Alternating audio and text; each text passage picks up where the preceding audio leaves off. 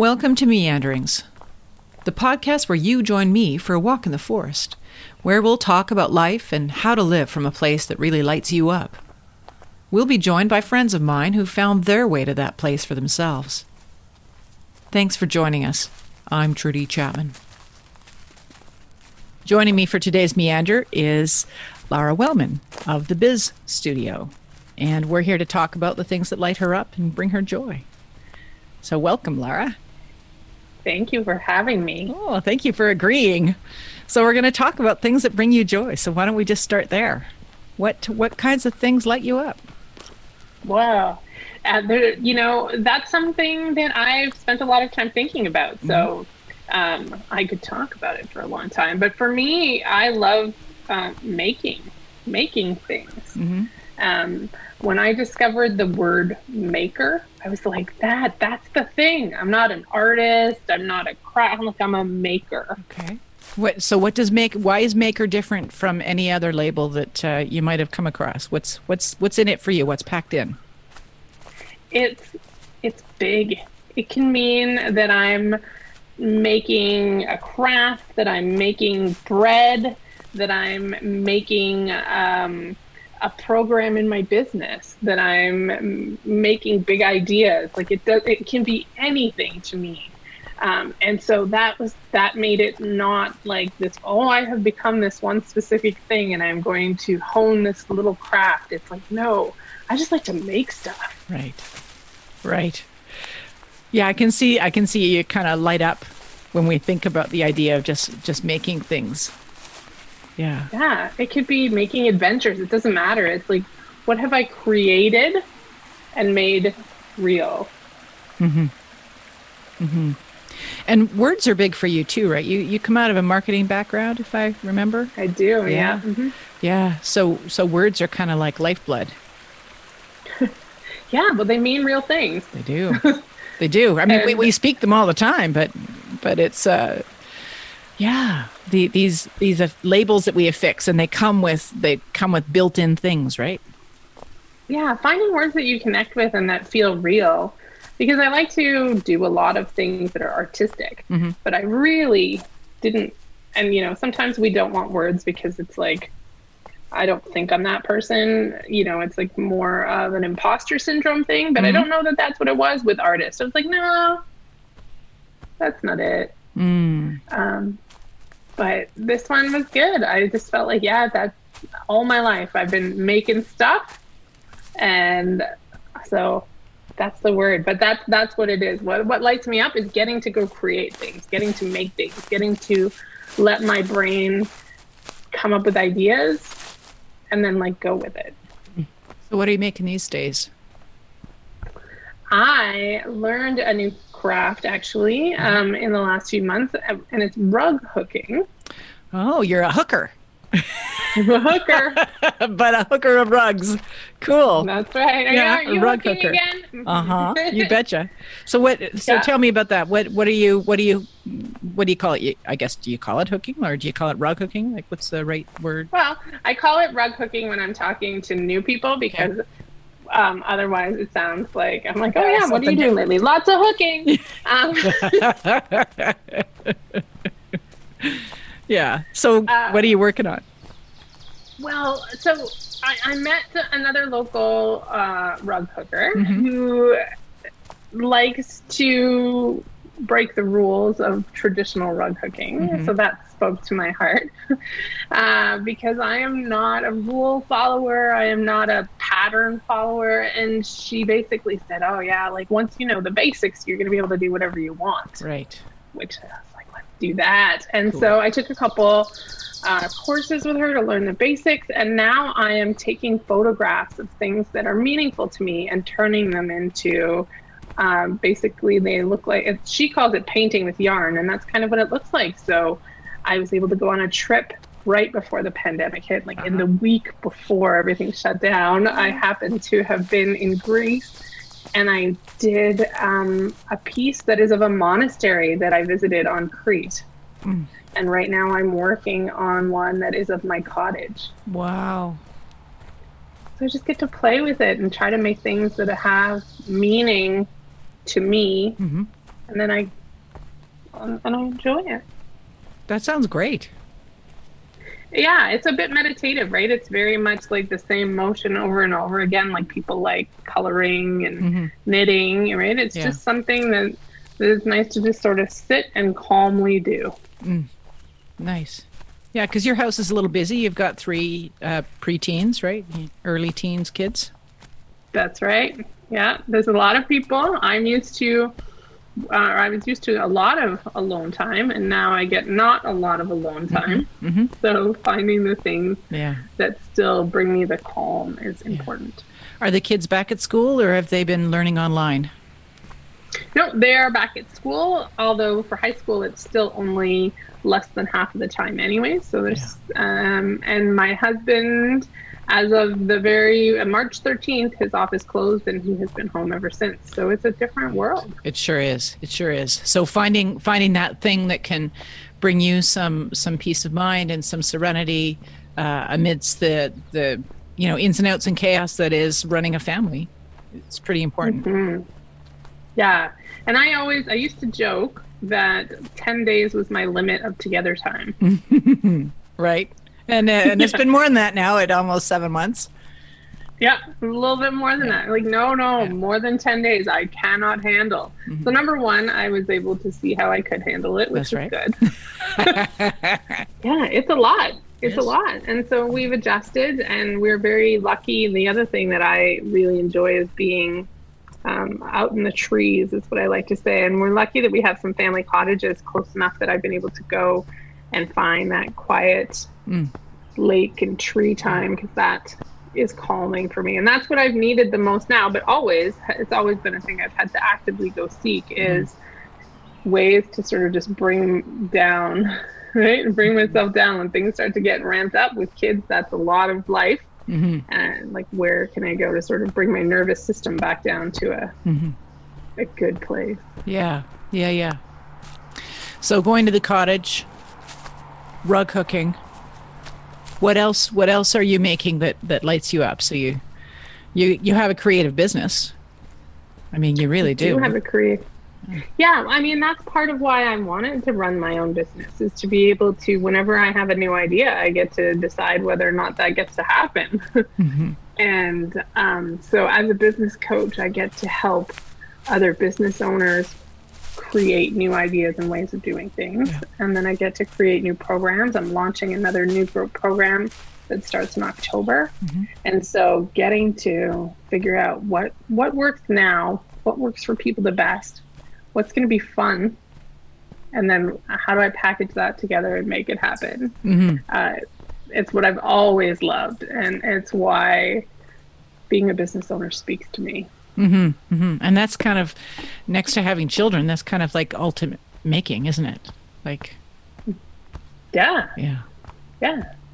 You get to create. I mean, there's so many things you can make and create, and I think part of it is just knowing that you can.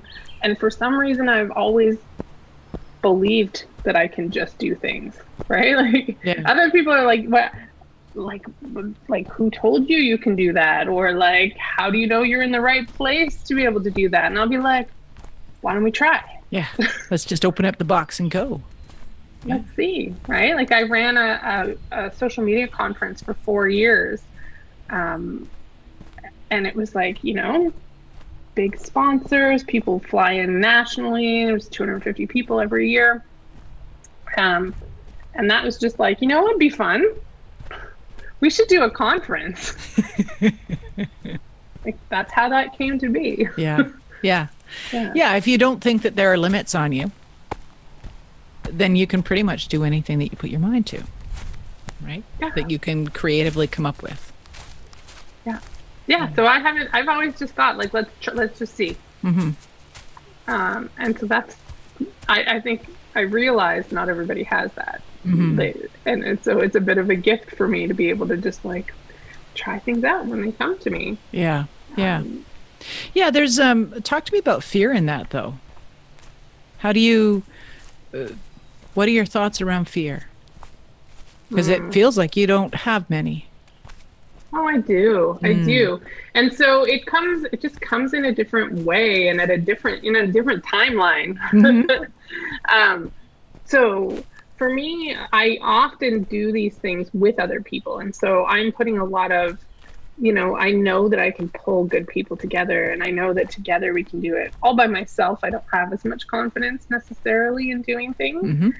I also, I know a lot of people who struggle to know, or they're like, that's a thing. I have more fear of success than fear of failing in a lot of ways. So what I do is I build things up, and I'm like, here we go, and then I'm like, pull on the brakes and don't get too successful with it, and then put it aside and start something new. Like that's where I tend to sort of fumble, is after starting, where a lot of people won't start these things. I'm like, no, I'll do it. And then I fumble over here. Right. You interrupt yourself just mid-arc.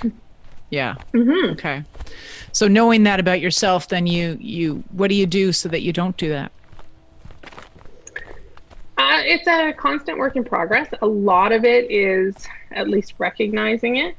It's having a lot of mentors and people to talk things through when I catch myself doing it and don't know how to stop myself from doing it. Yeah. And then just being okay with the fact that that's still part of who I am and what happens. Nice. Yeah. Yeah, because you don't want to shame yourself for being you. No, I just know that that's my tendency. Therefore, I need to watch out for it. And then when it begins to come up, or somebody says, "Hey, you're doing this," take a pause and then regroup. Yeah. Yeah. And it's definitely a pattern I've had my whole life, right back to school, right? Like, I'm really good at doing fine. And there's a security in saying that I didn't put my all into something and failed, but that I did enough and did okay. And so breaking that pattern has been my life, is trying to break that pattern of, I just did enough to get by and I'm fine. And I'm going to really put my best into this and see just how big of a thing I can do and how well I can do. How far it can go. Yeah. Yeah. Now, when you apply that to the making, what does that look like? What's that intersection like? That might be a dangerous way to think about it, because that's where I don't do, I don't tend to be somebody who goes in and becomes like an expert at something. Okay. But at the same time, there's beauty in being able to do lots of things and to keep trying to create things. So I don't think I answered your question, and I'm not sure I know the answer. I know. No, and that's okay. That's why this is called meanderings. But I mean, like, we wouldn't necessarily want to apply it to those things that that you turn to for calm, right? So we wouldn't necessarily look at the rug hooking, for example, from that place, because that's not the purpose of it, right? We get to motivation. Yeah.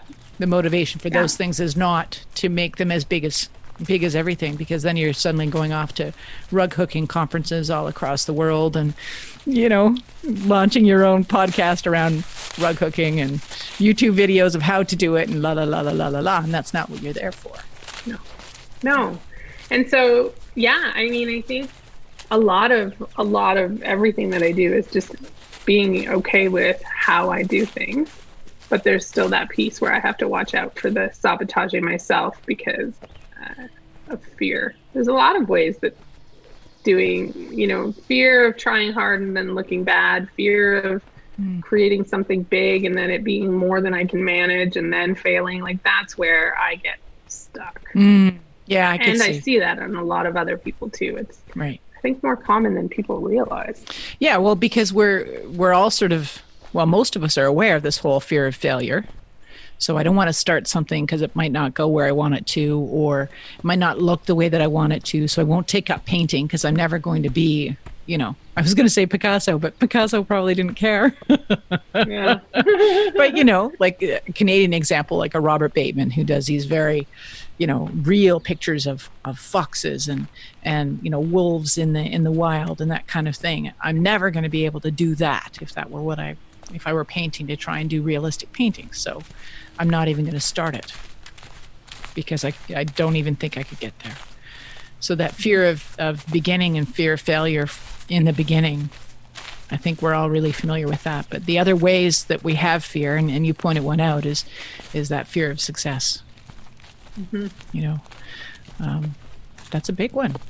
Yeah, and it can come up in a lot of ways, right? The more successful I am, the more I create opportunities to let other people down. Like there's lots that gets packed in there. Or I lose control. It gets big enough and I have to delegate, and I don't like delegating because that means it might not be done to in the way I want it done or to the level that I want it done at. All of that's packed into it, right? So many pieces. Yeah. Yeah. So how has this joy in making sort of affected your world, your family, your business, the water that you put ripples in? I think some of the things are just in showing my kids the beauty of doing this stuff. I have this habit of when I've made something or when I'm working on it that's artistic, I put it up on our fireplace mantle so that I can look at it from afar for a little bit. And I've noticed my daughter has been adding things up there, right? Like you see, like she's just like, oh, I made this, and it goes up there, and just seeing this sort of collection of things accumulating and the different things my kids are making and their ability to try new things they hadn't done before. I think that there's something to be said in them, in showing them and modeling it for them instead of telling them that I see coming out for them. Nice. Yeah. And I share, like if I'm working on any kind of artistic project, or I share it in like my social media for my business, or sometimes I make things and I send it to my clients, and it becomes this like extra little personalized touch that's really meaningful to people. And the response I get from that feels good for me. But I think it also, again, is a showing thing. Like it doesn't have to be all about business all the time. Yeah. I know you're busy, but like go do things for you too. Yeah. So it's like modeling that sort of behavior that says, yeah, you have all these hats on, but there's also underneath all that hats is the person, and the person might need something. What are those needs and how do you meet them? So for you, it's finding some downtime, going to the cottage, making things that are artistic and creative by your own hands. Yeah, including this year I planted a garden, which is new for me. Like it went moderately well. I would not say it was like an amazing success. Right. But I guess look at the vegetables that I made myself. It's so exciting. Yeah. And I learned to bake bread, right? So I'm just like constantly puttering around. Yeah. And it's fun to make things and then to share them. Yeah, absolutely. And great when you make bread for the first time and then the kids taste and go, hey, Mom, that's not so bad. Good for you. Yeah. And then they learn that praise goes both ways. Surprisingly, not everyone knows that.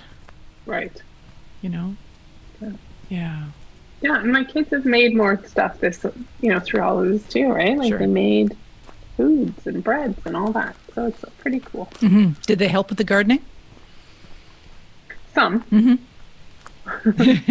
Well, some. They're early teens. Yeah, exactly. But fits and starts. They taught me how to play some video games with them through this, and that was a great way for us to bond throughout, especially in the earlier months of lockdown. And they got to show me what they do and got to, show me how to play and how to get involved with things. And then we had something new to do on their playing field, which was fun. Nice. That's cool. Yeah, we played a lot of Settlers of Catan when both boys were home. And we enjoyed that. Yeah. Yeah. Although I will say that the online games and the way to connect with friends and playing those were so good for my kids in the Yeah. earlier days of the pandemic when they weren't able to see any of their friends and they were able to still connect regularly by playing these games. Yeah. So the technology worked out there. Huge. So we talked about making and we talked about going to the cottage. These are, and connecting with nature, were ways that that you find joy and that, makes you feel alive. Is there anything else that comes to mind? That's my people. Yeah, tell me about that, because, Well, there's my kids, but there's my friends, and just having really great conversations with people. That's what I get to do for my job. So that helps too, right? I get to have really wonderful conversations with people on a regular basis. But having my people, like my good friends, and knowing how to always stay connected to them, whether we get to see each other a lot or not, and knowing how to give, but also ask for support when you need it. So all of that is really a really big thing for me. My friendships are, I have a lot of really long-standing friendships. I was thinking about the other day, I have this friend who we met when she was 3 and I was 4. Oh, wow. And, we don't talk every day, but a few times a year. And we're just, it's those kinds of friendships where you can just fall right back into it. And I'm very lucky. I have quite a lot of those from throughout my life. Nice. Have you always lived in Ottawa? No. Interestingly, several of the friends that I met I grew up in Quebec. So, this friend who we met when we were little, we met on the South Shore of Montreal, and we both live in Ottawa now. My best friend from high school when we lived in the Eastern Townships also now lives in Ottawa. It's just kind of interesting that we've all landed here. Sure. Yeah. I think unless there's anything else, maybe we'll leave it here. That sounds good. Thank you so much for chatting with me. Well, thank you for agreeing to meander. This is a lot of fun. Thanks for joining me for this episode of Meanderings. Join me again for a walk in the forest and a chat about what matters in life. I'm dropping an episode every second Tuesday, and you can pick that up wherever you get your podcasts. Thanks again for joining me. I'm Trudy Chapman.